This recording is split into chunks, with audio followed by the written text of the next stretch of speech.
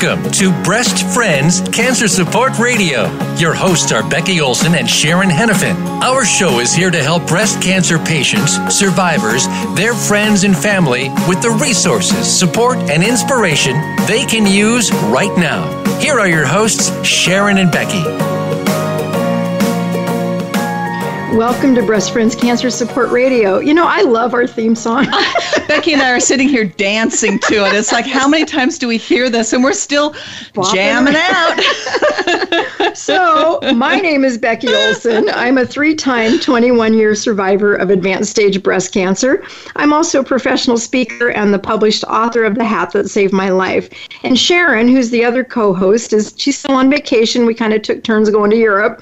And so we have our favorite co-host today, Yvonne Neidiger. And Yvonne is our patient outreach coordinator at Breast Friends. She's an awesome lady, and she's one of these kind of people, you hand her a microphone, wind her up, and let her go. My mama always used to tell everyone, I'll just put a quarter in her, and she just takes off. And I'm thrilled to be here. And, you know, no one can truly fill in for our fearless other leader, Sharon, but I'm always very honored to be asked to come and attempt to fill her beautiful shoes. And, you know, I, too, am a survivor. I'm getting close to celebrating my 7-year survivorship from stage 3 breast cancer. And I'm also a heart survivor in a way. I managed to be an overachiever in my life. I always tell people that I couldn't just have one big thing. I had to have two. So I just recently went through what they call an ablation, where they go in and they kind of tried to fix my heart. So hopefully between one end of my body, I'm that zone up there around the breast area and the heart area, I'm hoping is all good now for a while. So, honey, your heart's always been good.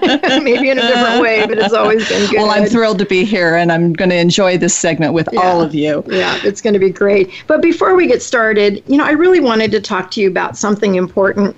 How many of you find yourselves wishing there was more to life? You know, I think we all kind of wake up sometimes and think, I just wish there was more, you know.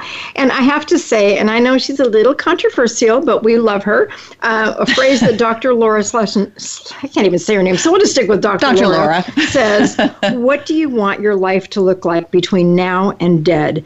And, you know, I really, truly love that phrase. And every time I hear her say it on her radio show, which is on satellite radio on Sirius, many of us find ourselves in a place where we want to accomplish so much more, but we feel held back, held back by our jobs, by relationships we're in, you know, and so much more. And sometimes we allow our circumstances to control and define us instead of us redefining our circumstances. So, you know, we think this is so common with cancer survivors, but we think we have all the time in the world until we don't. You know, and a cancer diagnosis is often the wake-up call we need to realize that the time between now and dead gets a little shorter all the time. And, you know, we start to realize that, you know, and if we allow it, our life will go on status quo until one day we make a change to get us going in a different direction. Amen. And sometimes those changes are really tiny. You know, it doesn't take much. Think about driving a car. You know, if you're going straight down the road and you want to turn off of an exit, you just turn it slightly and off your car goes that direction, right? So it's not big changes. It's just baby steps, basically. And, you know, something as simple as just saying no to somebody who really wants you to do something that you really don't want to do. Say no. It's okay, you know. So we just have situations like that. And Yvonne, obviously, as our co-host, she works with a lot of our cancer patients at Breast Friends. And we find that this is a real common thread between most of us, you know, that there are things that we want to do that are different sometimes. And Yvonne, do you mind just taking a couple minutes, quick ones, and just share maybe a story that you might have about a patient or thoughts on this? Yeah, you know, and like Becky said, I spend a lot of my time talking with patients, and it ranges from just the newly diagnosed to women that are thriving beyond their diagnosis. And it seems to be there's a real common thread of change. And change is an interesting thing. Change can be frightening and terrifying and scary, but it can also be very exhilarating and very freeing, like you say. It almost like it opens a door to opportunity. And I loved just the other day, as a matter of fact, when I was talking to a woman who was newly diagnosed. So she was really early on her journey, which I thought was so profound that she was already starting to grasp this piece to the puzzle that she was gaining from having a diagnosis. And she told me that she said she felt like cancer was going to be her reset button. And I just loved that. I thought, wow, isn't that neat? Because it's like you get to push a button because of the circumstances that are not necessarily happy circumstances, but you can kind of push that button really gently and say, all right, what do I want to do with this experience? Where do I want this experience to take me? In her case, she had led a somewhat isolated life for a while. Mostly by choice, she said. She had kind of cut herself off. And she all of a sudden realized that because of her diagnosis, she really needed people in her world. And as she kind of was opening herself up to the idea of expanding her village, she realized that that piece to her puzzle was really something that was keeping her from being complete. So I just thought it was so beautiful, and it really spoke to kind of what you were talking about, that cancer is, it's a scary thing. It's not something we want to go through. We certainly don't want to go back and do a do-over. Correct. But we wouldn't trade some of the things that we learn, including the opportunity to kind of relook at what's important. So, absolutely. That's great. Well, I think this is a great kickoff to this show, because our guest that we have with us today, I can't wait to hear her story, because I believe in my heart that this woman fits right in with what we're talking about. Absolutely. Our guest today is Denise Cunningham, and Denise is an inspirational speaker, a best-selling author, a registered professional counselor, group facilitator, and an integrative energy healer. And I can't wait to hear more about that. I know. I need my energy worked up a little bit this morning. I didn't have coffee. So welcome, Denise, to our show. Can we all hear you? Yeah, thank you very much. Oh, good. Yeah. Well, we're excited to have you on our show today. So with all of that introduction, we're going to switch gears and talk about you now. So we'd love to have you, first off, just maybe tell us a little bit about yourself, your family, your hobbies, just kind of we'll go into the light stuff right now, and then we'll get into the good stuff. Okay. So if you don't mind. No, absolutely.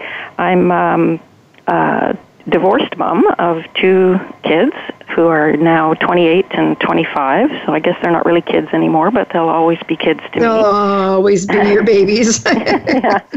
And I'm very fortunate to be grandmother to 4. I have a 10-year-old grandson, and then 2 a 5-year-old and a 3-year-old granddaughter, and then a brand new baby grandson who's he's 4 months old. So they are my greatest teachers, and really the light of my life. They help me stay in the present moment, for sure. That's great. Now, do they all live close to you? Yes, we actually share a house. So wow. Oh my gosh, that's so awesome and blessing. That's such a blessing. Yeah, they have the upstairs, and I have the granny suite downstairs, and it's perfect. That's great. I have 5 kids and 4 grandkids, and my closest one lives 2 hours from me. The rest are scattered all over the country, and it's just heartbreaking not getting to see them very often. But you just walk up the stairs. Yeah, I do. Or down the stairs if it's time to get away. That's great. Well, good. So you're also a counselor and a facilitator, but I'm not sure what that means. So why don't you explain that real quick? Sure. And I did also want to mention my hobbies, my main thing is I do intuitive fabric art. Like, I started out as quilting years ago, and it's now kind of morphed, and that's when I want to get away and really focus. That's what I do. And as a counselor, I started out being a counselor, working with individual people, and then I found that it really felt like I wasn't able to reach enough people that way, and so I started facilitating groups and workshops.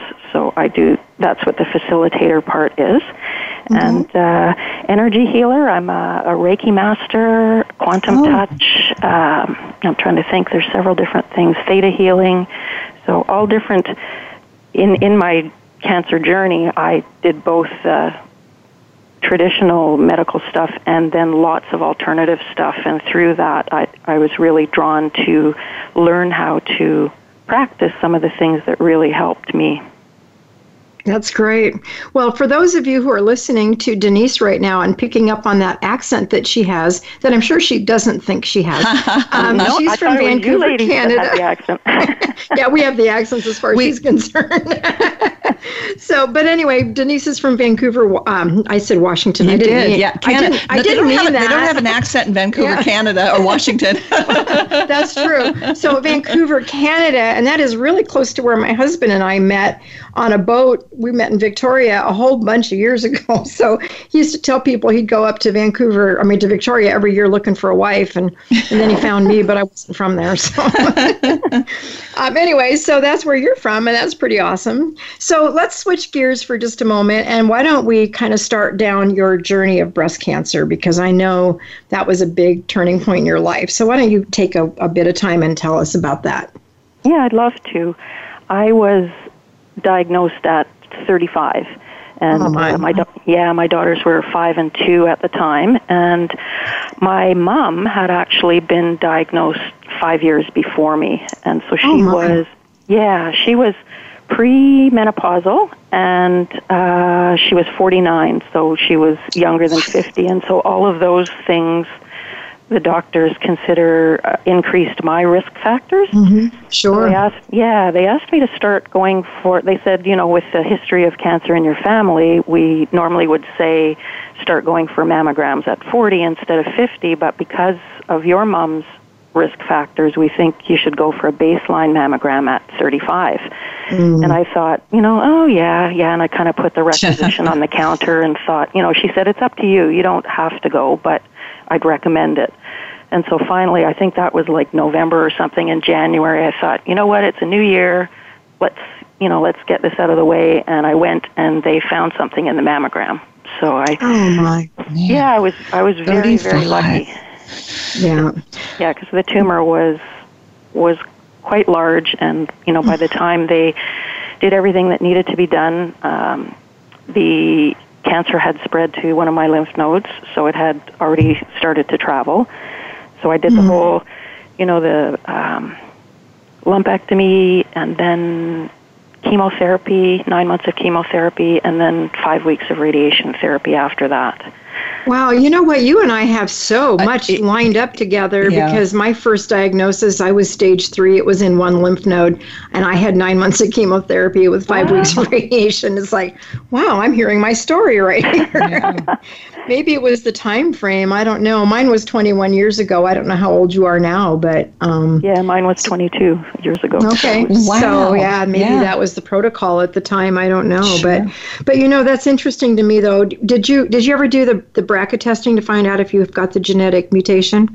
No, I was offered that because my mom died of breast cancer, and so did her 4 sisters. So I'm pretty sure that I do carry it, and I chose not to have that testing done because it can impact your all sorts of things, like jobs and health insurance and that sort of thing. If I thought, I don't need to know, because what would I do differently if I did know? Yeah. That's an interesting point, because my doctor asked me the same question. I have it. My mom had breast cancer too, but it wasn't considered genetic from her side because she was in her 70s and she got it after me. And my mom's so cute. She goes, I didn't know I could get it from you. But on my dad's side, my dad's mom, my dad's sister, my dad's niece, who's my first cousin, they all had breast cancer. And so we thought, it was just make sense to test. But that was my question. What would I do different? And she said, my geneticist said to me, well, it depends if you had BRCA, and I can never remember which one leads to risk of ovarian cancer, but you might want to have your ovaries removed if that were the case. The other thing was telling my daughters, because if that increases my daughter's risk, but that also held me back because I didn't want to get tested until I knew that they'd want to know the answer. Because not everyone wants to know if they're at risk, and I didn't want to force that information on them. Sure. So I waited and I said, I've got this chance to do a test. would you guys want to know? And they both said, yeah, absolutely. So I did get tested. It turns out I don't have the BRCA1 or 2 mutation, but since then, and for our listeners, they kind of need to know this, they've discovered many more gene mutations. Yeah. And even if you've been tested for one of those 2 and came out negative, there could still be a risk of a different one. So there's a lot of factors. And Denise, I don't know if you experience this, but with counseling kind of brings all those questions up and then making decisions based on that. But yeah, it's a tough one. It's not a simple, well, yeah, of course I'd want to know. Right. So I respect that, whichever way you go on that, I respect it. So you didn't get tested, but you've gone through this, you went through all that treatment, you're doing good now? Yes, I am. Yeah. Awesome. So what was your life like before cancer? Before you had that baseline mammogram at age 35, which was really great that you did that. What was life before?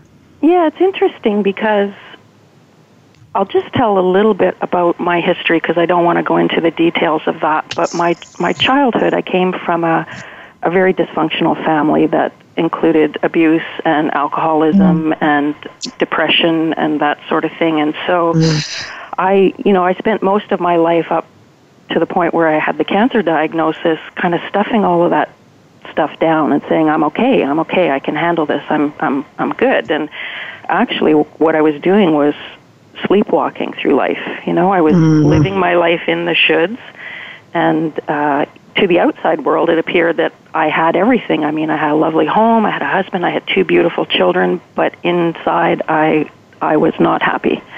Yeah. And so breast cancer really was a wake-up call for me. Yeah, I bet it was. And, we hear that often.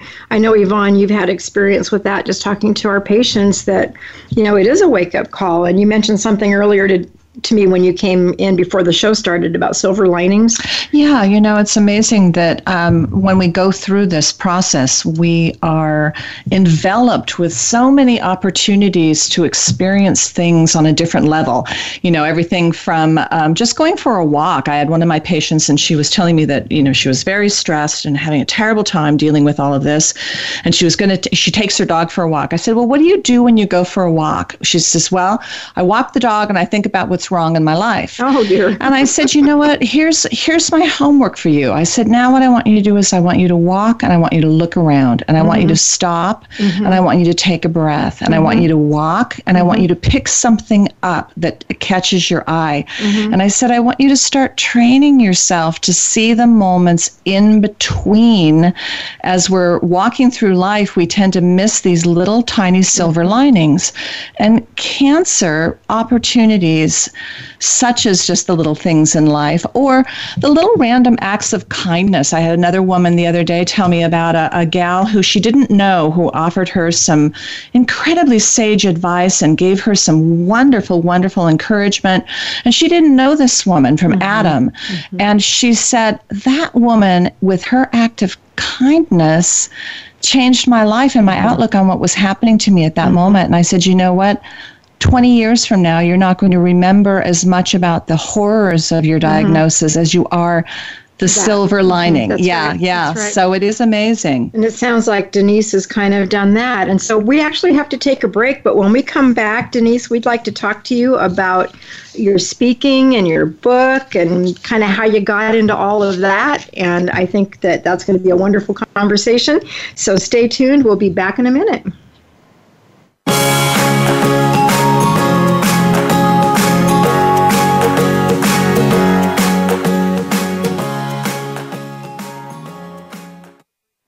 A fresh look at today's health. Voice America Health and Wellness.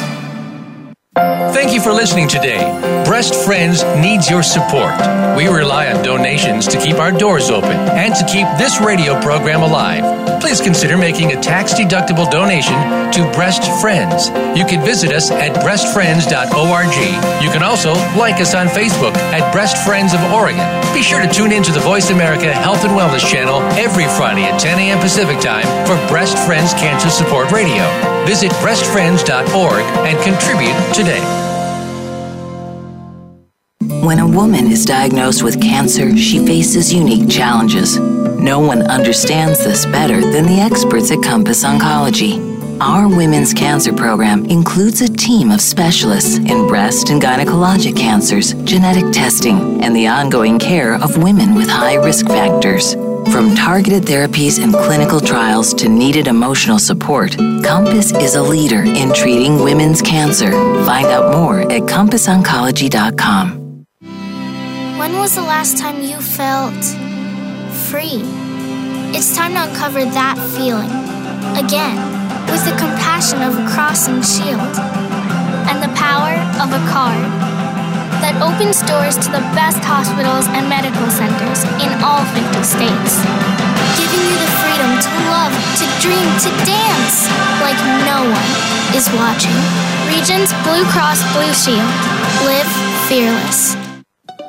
Opinions, options, answers. Voice America Health and Wellness.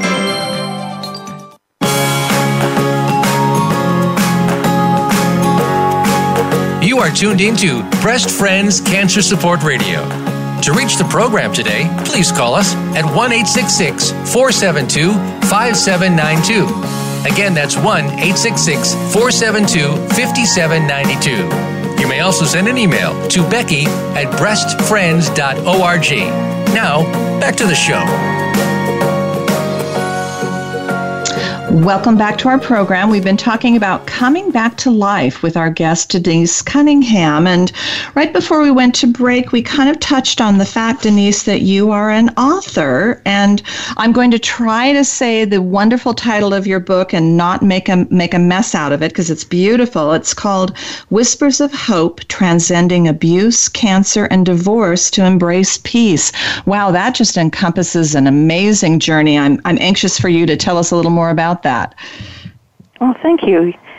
Yeah, it was writing the book was a labor of love for sure, and it's actually my life story, and it takes you through from my childhood right through to quite a bit past post breast cancer, and at the end of each chapter, I have something called Tools for Transformation, and they are questions that are designed to help people shift their perception or reframe the things that have happened in their life so that they can find the gifts, find the positive in them. Wow, that's a great concept. I really like that. I think, making something interactive like that for the reader is really important. And could you share a couple of the tools for transformation that you focused on in your book? Yeah, I'd love to. The first one, I was kind of laughing to myself because I think Becky shared it at the beginning, is about learning how to say no. And it's Why do we important. struggle with that so much? We just struggle with that, don't we? I've been working on it for, how old am I now? 57? 57 years.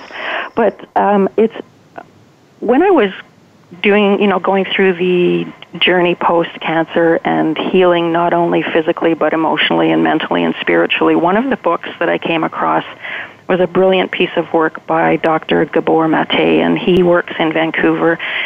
It's called When the Body Says No. And in here he talks about that, there's a type A personality, which is the go, go, go, and the type B personality. He said there's also a type C personality, which is what most people who have cancer have, and that's, we don't know how to say no. We're living our life in the shoulds and doing everything for everybody else, but we don't even put ourselves on the list. And so this is a really big one, and a stepping stone kind of thing too, right? Like it's not a one day I say yes to everything and tomorrow I say no to everything. It's right. And that's kind of what I did. As soon as I started to say no, I was like a 2-year-old having a tantrum, right? It was like, no, I'm not doing that. And then I thought, well, that's not really effective. So it kind of, how the pendulum kind of swings back and forth? Yeah. Yes. And so I think it's so important to mean no when you say no, to mean yes when you say yes, and to mean maybe when you say maybe. Yeah. And, part of that for me was, when I couldn't say no right away, then I would say, I need some time to think about that so that I could, really tune in and say, is this something that I really want to do from my heart, or is this a should? am I doing this for other people? That's a really good point. And, I think as women, we do tend to do a lot of things that we should, do. So I really appreciate you making that comment. Is there another tool for transformation that you'd like to share? Yeah, I was going to jump in and ask you about speaking, but I'm going to wait on that and come back to the tools first. Yeah, absolutely. I picked out one that's really quite simple, and it is about whenever you're feeling overwhelmed, and I don't know about you ladies, but I certainly had many, many moments of that through the breast cancer journey, is to actually stop and connect with your breath. Like to take a really deep breath in and then let it out, and do that 5 times. And it's incredible, the power of that, because it brings you fully back to the present moment so that you're not, worried about something that may or may not happen 5 years from now or 2 minutes from now. I'm laughing because that's kind of the story of my life. I'm a warrior. Exactly, right? Well, and, it's interesting you should bring that up, because I have gotten into the habit with my ladies that I talk to, the patients that we help at Breast Friends, at the end of our conversations, and even if it's a text message that I'm sending them, I always tell them, all right, now we're going to breathe. And it's surprising how many times I'll hear in their, even over the phone, I'll hear in their breath that sense of centering, that they're just stopping the conversation and just breathing. And it's really an incredible tool. I think it's wonderful that you're encouraging that. And I've seen it in my own world and how much difference it can make. So I think it's a wonderful, simple tool. Hello, we carry it around with us, for gosh sakes. Exactly. We do. And then Becky, I know you wanted to talk to her a little bit more about her speaking, because of course Becky is a speaker as well. So she's comparing notes, I think. Well, yeah, we're sharing notes. So tell me about that. How did you get into speaking, and what's your topic? And although I can guess on the topic, but why don't you tell us about that? Yeah, that's an interesting thing, because I actually am very introverted. I call myself an introverted introvert. And so for me to be doing speaking, if you had asked me 10 years ago if this is something I'd be doing, I would have been rolling on the floor laughing, saying, no, I don't think so. And yet, again and again, I keep being called to do this. Like, for me, it's a bigger platform to spread the message of hope. Because, like doing my counseling, I can reach one person at a time, but there are so many people out there who are looking for answers, who are, looking for a better way to live their life. And so that's probably, I would say, my main message is hope. Like, there is hope in every situation. And I'm really, really so passionate about having people understand that they matter and that their lives have purpose and meaning. Everything in their life has purpose and meaning. So pretty much all I speak about and do focuses on that. Yeah, that's really good. And, hope is so powerful. Without hope, you really don't have much of anything left.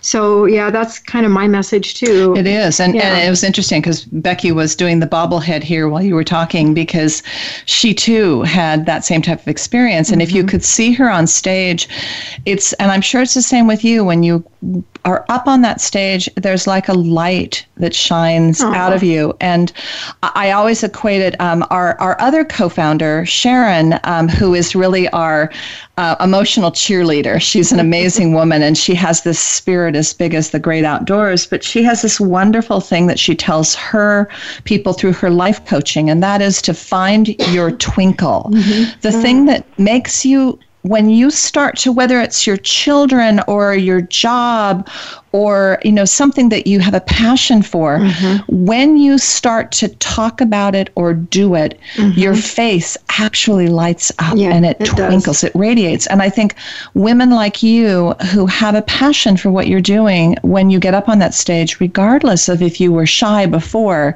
that light kind of comes through and carries you. So it's a blessing to watch you in action. I'm sure it's the same with both of you women. So, and I know that picking up the pieces after going through breast cancer is really difficult, and to try to kind of move forward into your new world is really a challenge. How did you maneuver that slippery slope right after finishing treatment to kind of get yourself on the right path? I think it was a number of things. I know after finishing treatment, it was interesting because as I was going through treatment, I had this false sense of security that nothing can happen. It can't come back while this is going on. And then once the treatment stopped, it was like huge inhale, and it's, oh my goodness, now what? Yeah. And I was paralyzed for quite a while. Like I thought, well, I'm not going to take that class because I don't even know if I'm going to be here to finish it, because my prognosis was not good. And, I didn't know if I had 6 months or a year or, so it was like I kind of stalled myself in my life. And then I sought the help of a counselor, a brilliant woman in Vancouver who worked specifically with breast cancer patients. So I got help with that because I really did feel stuck. And then I started to, really look at venturing into those scary places inside me. And it literally was one step at a time. It was like, okay, what step can I take today that will lead me in the direction of where I want to be in life, who I want to be in life. That kind of goes back to our opening dialogue, as we first opened the show, is what do you want between now and dead? Yeah. And, and it starts with baby steps. It actually doesn't start with baby steps. It starts with a vision of what you want that to be, and then figuring out what are the baby steps you start taking to get there. So it sounds like that was part of your process as well. Yeah, and a real honoring of myself. Like maybe that's the step for that day is to have a 3-hour nap in the afternoon because I'm exhausted from the treatment. Yeah. And instead of running around trying to do 3 different things, like if I could accomplish one thing in a day, then I celebrated that. And maybe that was having a nap that day. Yeah, no, that's true. And, those ways to look at that are different for everybody. I loved those naps too, but I have to admit after a while, the naps kind of started to scare me a little bit because taking that long nap for me meant that I wasn't motivated to do anything else. It was time to get up. It was time to get up. And get out of my pajamas. Life isn't about a nap. But for me, one of the things that I was kind of in the midst of is because I also had a very rough diagnosis. They didn't give me 6 months to a year. But they did give me a basically 60% chance to survive past 5 years. And so I sat down and made a list of things I could do in the next 5 years if that's all the time I had. And one of them was to get my college degree, and I was a long way away from getting that. So but that was the one thing I focused on while I was, off on disability from work, as actually focused on school. And I remember people saying to me, you really should drop out of school too. You should just stay home and take care of yourself. Well, I know that means I would lay on the couch in my pajamas and I would just dwell on my circumstances. And that was not, for me, that was not helpful. I needed to have something in my life that was bigger than me, that I could think outside that. And so I thought, well, if I can make this in 5 years, I could graduate in 5 years. And I'm really glad my doctors were wrong, though, because it took me 7. Kind of a slow learner. But, I did pick up a whole year's worth of college credit, though, in 4 months. So that was pretty cool. And then I went back to work and I had to go part-time to school. But, it gave me a new purpose. It's a goal. Yeah. And I don't even know why it was all that important, but it was. So, well, and Denise, I'm curious, it sounds like you really went through, obviously, like so many of us, that time period after you finished treatment, which I always equate to, there's a quote in a book that says it's like being on a barge and suddenly the barge comes out into the open sea and you're like, holy crap, you have no idea what the water's going to be like. You've been in this calm water with everything around you being very secure, and all of a sudden it's like that. And I wondered, where were you in terms of how far out were you when you finally determined that your life calling, it sounds like, was going to be helping other women going through cancer? I mean, what was the time frame for you? That's a good question. Surprise question. I would say probably about 7 years. Like I knew what I wanted to do, but physically, like the chemo that they gave me was the strongest they could give without killing me. So it really took me quite a while to energetically and physically get back on my feet and get my energy back. But I never like you were saying, like I kept that dream. Like I eventually went back to school and became a registered counselor. And I did that in my 40s. I was 42 when I did that, and I'd been diagnosed at 35. So it's... Yeah. And that's why I really wanted to ask that question, because I think a lot of our listeners, they may think that, depending on where they are in their own personal lives, they may think, oh my gosh, wow, isn't it amazing she did this, blah, blah, blah, and how quickly, both you and Becky, your dreams and your goals and your thought processes post-treatment weren't something that happened overnight. It was something you built on. It was something you reached towards. And I think that goes back to hope. That goes back to giving women who have come through treatment the hope they need to say, all right, what do I want to do with my life? And I don't have to worry about a time schedule. I can do what I want to do now because what's important to me is what's going to make me happy. So, I think it's amazing. And I certainly think, what do you feel, yourself? What do you think are some of the greatest blessings in doing the work that you do? The greatest blessings, I think, are really watching women come into their own. Like really watching them do that journey inside and say, wow, like even if they don't say it out loud, you can see it in their eyes, like, I am an incredible human being. I have value and I have a contribution to the world. Isn't that amazing that you can see that in someone as it happens? Yeah, just got goosebumps just talking about it. It's an incredible process. Yeah. And obviously that comes hand in hand with just making the world a better place, making your community a better place. And it sounds like you really made some effort with your facilitating to do that as well. Mm-hmm. Yeah, I really, I think everything that I do in life and work centers around helping people remember that they matter. And very specifically that they're not broken or that they're not alone. It's like, okay, this happened, and now what? Where do you want to go from here? Yeah, there's a sense of finding your center when you go through cancer. And, you mentioned Reiki and some of your other tools, and it seems like, you talk about the tools that you use, and I always refer to the tools in the toolbox that we give these women as we work with them. And it really sounds like you've created a wonderful, just a multi-layered toolbox for women to use, whether it's through your book or through your speaking or your personal contact, especially that physical contact of the Reiki. That has to be a rewarding dimension to your work. Yes, so I have one quick question for you before we go out to break, and that is the intuitive fabric art that you do. Is that something you developed after your diagnosis? Or have you always been interested in art? Always been interested in art and fabric, but it didn't morph. Like it started as quilting, and probably about 23 years ago, and then through the cancer process, it morphed into something else. It became, instead of me following other patterns, I was creating my own and embellishing things with, really taking it to a different level and making it a reflection of me. That's awesome. Well, listen, kiddo, we got to go out to break, so we'll be back in a couple minutes. Stay tuned.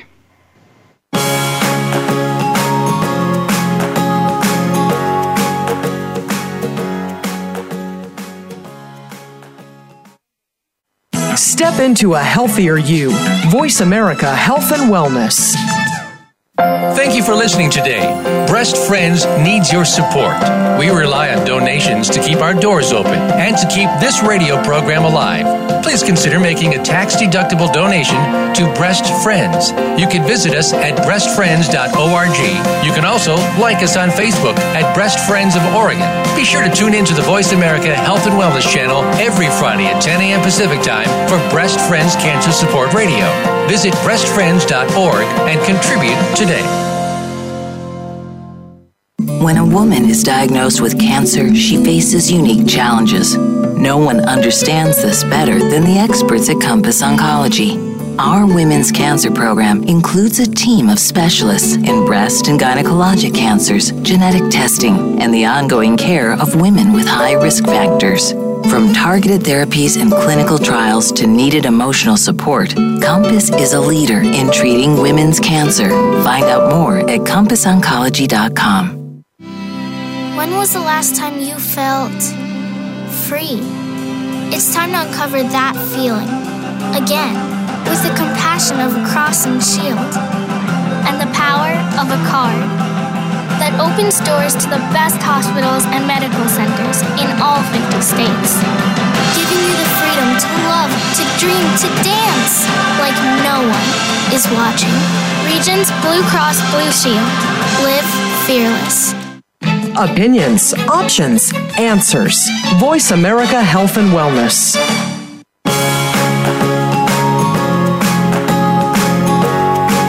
You are tuned into Breast Friends Cancer Support Radio. To reach the program today, please call us at 1-866-472-5792. Again, that's 1-866-472-5792. You may also send an email to Becky at breastfriends.org. Now, back to the show.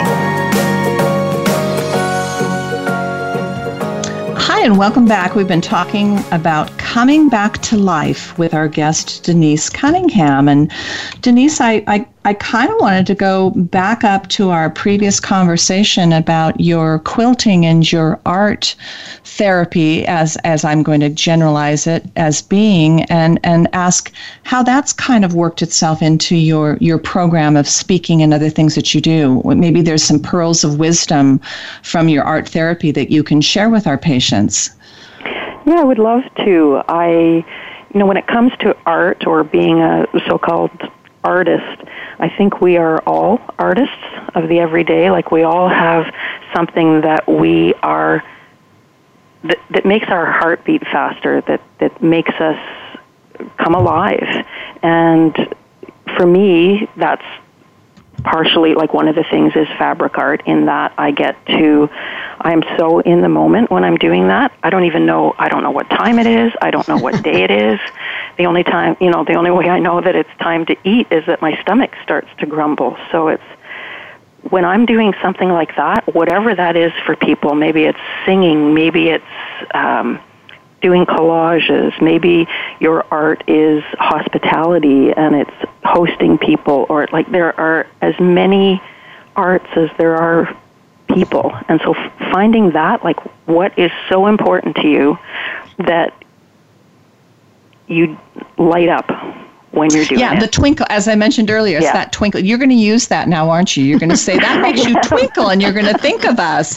It's amazing. I do need to give credit where credit is due, yes, though. Absolutely. It was Kristen Janes. Kristen Janes was one of our board presidents one year. Really? And she came up with that because that was the question she asked Sharon and me to be thinking about what... Because Sharon and I, we started Breast Friends 17 years ago, and there was a while that we were everything. I mean, we were every aspect, every minute of Breast Friends kind of fell on us. And then we began to bring people in and volunteers, and now we have a wonderful staff. And her question to us is, if you could set aside things that you don't want to do and focus on your twinkle, what makes you twinkle? That's where that started from. I didn't. So I have to give Kristen Janes credit for that initially. But that is something that Sharon does ask all the patients that she works with, and in the Thriving Beyond Cancer retreats that she does. That's a big part of it, is helping women to identify and find that twinkle. So anyway, I just wanted to give credit. Well, I'm glad. And I think it's like so many things. It's like the written word forward, which we'll talk about a little bit more about your book as well, I think we pass on pearls of wisdom generationally. We pass them on to the people who need them at that exact moment, but then it also is for people to come. And, the whole, the idea of what is coming back to life and how it came about and just how that benefits the cancer community. I'm just curious a little bit more about your book itself. Yeah, absolutely. Coming Back to Life is the name of one of the talks that I give, and it's also the name of a workshop that I give. And really what that is about is, like, I would say probably my greatest learning from breast cancer was that I might not have any control over the quantity of days that I had left on the planet, but I absolutely had control of the quality that I brought to each day. Nice. Beautiful. Right? Beautiful. And so, thank you. And so Coming Back to Life is about finding that within. Like, what can you do every day to make that day, like if this was the last day that you had, and cancer, just because we've had cancer, I think that's a gift because it's given us the realization that life is a gift. But, you could step off a curb tomorrow and get run over by a bus. Like, sure. Like if what you're doing today is not something that lights you up and isn't bringing quality to your day, then, we need to look at that and start to shift bit by bit, come back to what brings you to life. What gives your life life? Yeah, that's true. My husband and I just got back from a month in Rome. We rented an Airbnb in Rome, Italy, and stayed there for 4 weeks, and we used it as our home base and did some day trips, and it was such a romantic, wonderful time. I mean, after 37 years of marriage, and this is something I've been to Italy a couple times before, but it was not the same as going this time, because this time we really settled in and got to know some people, some of the locals, and found our favorite, coffee shops and bars. Quite frankly, we did find our favorite bars too. But we had a wonderful time. And how many people in life dream about doing something like that and then don't actually do it? And yes, there's a financial commitment to something like that, but if you start to save, and I want to thank my mama for that, because she passed away a year ago in March, and got a little bit of a check from her insurance fund, and that's what helped pay for this trip. But my husband and I had a wonderful time, and now we're thinking about moving back, and we're quite serious about it. Moving to Italy for retirement, which isn't too far from now. Wow, that's fantastic. But, we all have things that we dream about doing, and then we just don't get around to doing them. So, find that thing that makes you twinkle and find a way to incorporate it. So, well, and so many of our women, unfortunately, there are a lot of women that hear the term metastatic, and they hear, there are things that make them feel like there is a timeline or an expiration date, so to speak, on how long they're going to be on this earth. And as you say, it's how you look at that time. It's how you make that time count. And whether it's 2 years or 20 years, the quality of the time of life we have, it's so much more important. And especially as a cancer patient, we, like you say, we have the opportunity to really make that time count. So, that's an amazing concept that you're sharing. And Thank you. Yeah, it really came home to me when, I don't know in the States if you do things differently, but here you're in Canada, and maybe it's changed now too because I'm 20 years past it, but you're considered a survivor if you've lived for 5 years past the disease and you don't have any metastases. And to me, I think you're a survivor every day that you're alive on the planet and you're living your life true to you, whether that's a day true. Or, Yeah, it's true. And Sharon and I, as we kind of started Breast Friends a long time ago, people always ask that question. Well, I don't really feel like I'm a survivor yet because I'm still in treatment. But the way we feel about it is if you got through that day of your diagnosis and you survived that day, you're a survivor from that day forward. And, Absolutely. So there's, again, different ways to look at it. But, surviving is pretty much what's going on in that space between your ears, really. Oh, yeah. Yeah. And Sharon is actually in the process of writing a book right now called Thriving Beyond Cancer. And one of the terms that she's kind of coining and we're sort of adopting as our pet term is a thrivership. Instead of survivorship, it's thrivership. And I love that. Isn't it wonderful? And doesn't that, as a woman who came through cancer, to me, surviving cancer almost seems like I struggled my way through and I did all of the, it was like, oh my God, I survived the Titanic, which of course, there is a grain of salt with that. But I like to think that as I moved through it, I was thriving beyond the experience in so many ways that I think of it, and as Sharon has coined, it's more of a thrivership path than a survivorship path. So, that's an interesting transition I think people more and more in the cancer community are making. We are making this experience because of people like you and what you do in the speaking community, both you and Becky. We're educating the public. I would imagine you have people come up to you and just say, thank you for sharing for their lives, even if they're not a cancer survivor. Yeah, absolutely, because I think cancer for me just really heightened my appreciation for life, and so that applies to everybody. Whether I'm sure I'm not the only one who was sleepwalking through life. A lot of my people that I know are still doing that, and there's nothing wrong with that if you're happy with that. But if you're not, then there's so many things that you can do, and so many ways that you can shift your perception about things and shift your actions and shift your thoughts to really make your life one that you love living. That's true. You know what? We're going to run out of time here if we don't get on with your speaking. So I want to know more about your speaking. What kinds of events do you speak at? How long have you been doing it? Let's just talk about that a little bit, because speaking. I think it was Jerry Seinfeld. I'm pretty sure, because they say that the fear of speaking is the greatest fear of all.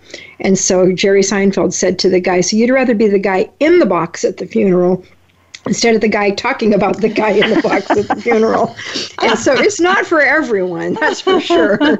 So and if I gave credit to the wrong person, I do apologize. But anyway, so tell us about that and how you went from this introverted personality to being able to get up on a stage and do that.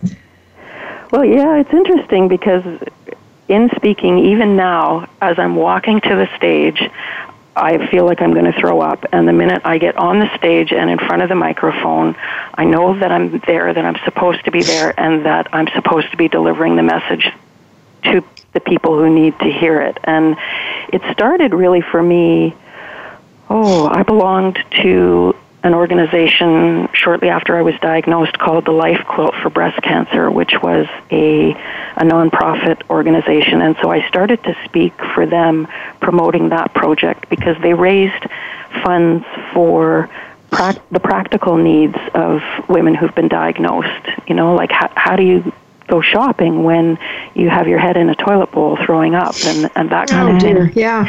So I really started there because it was something that I was so passionate about. And then I had an opportunity through this, my daughter's school. They have in grade 10 something called, I can't even remember what it's called now, but helping them make a plan and prepare for what they're going to do when they leave school. And so I went in and said, can I start talking to students about self-esteem and how important they are? And did that, like with teenagers, like talk about an audience where Wow, yeah, happen, right? And so it's just continued from there. Like the message, probably the bottom line message in everything I speak about is helping people remember that they matter. That their lives have meaning and purpose. And I speak to churches, I speak to symposiums, I speak to. I'm trying to think. You've kind of caught me a little bit off guard. Well, you know what? We're actually almost out of time here, so why don't we do this? Let's kind of wrap this up by having you share a web address, a way for people to contact you if they want to talk to you about speaking or how to get your book or any other services that you offer. Why don't you give us some way for people to reach you? Absolutely, I will do that. I am so thrilled because I'm in the process of rebranding my business, and my webpage is just up. It's called theshiftfactor.com, so SHIF as in father, T, factor.com, theshiftfactor.com, and it's under construction, but we've got enough up there that there is a link to the book where you can buy it on Amazon. Okay. There's a link to my TEDx talk. I did a TEDx talk about a year ago. Okay. And there's also a link to contact me or to sign up for my mailing list. And there's nothing in the workshop part yet, but if well, you'll get there. It's all a labor of love, as you said earlier. So that's really good. Well, listen, kiddo, we got to go. We're down to the last few seconds, so I want to thank you for being a guest with us today. We will be back next week, and until then, remember there is always hope, and we're here to help you find it.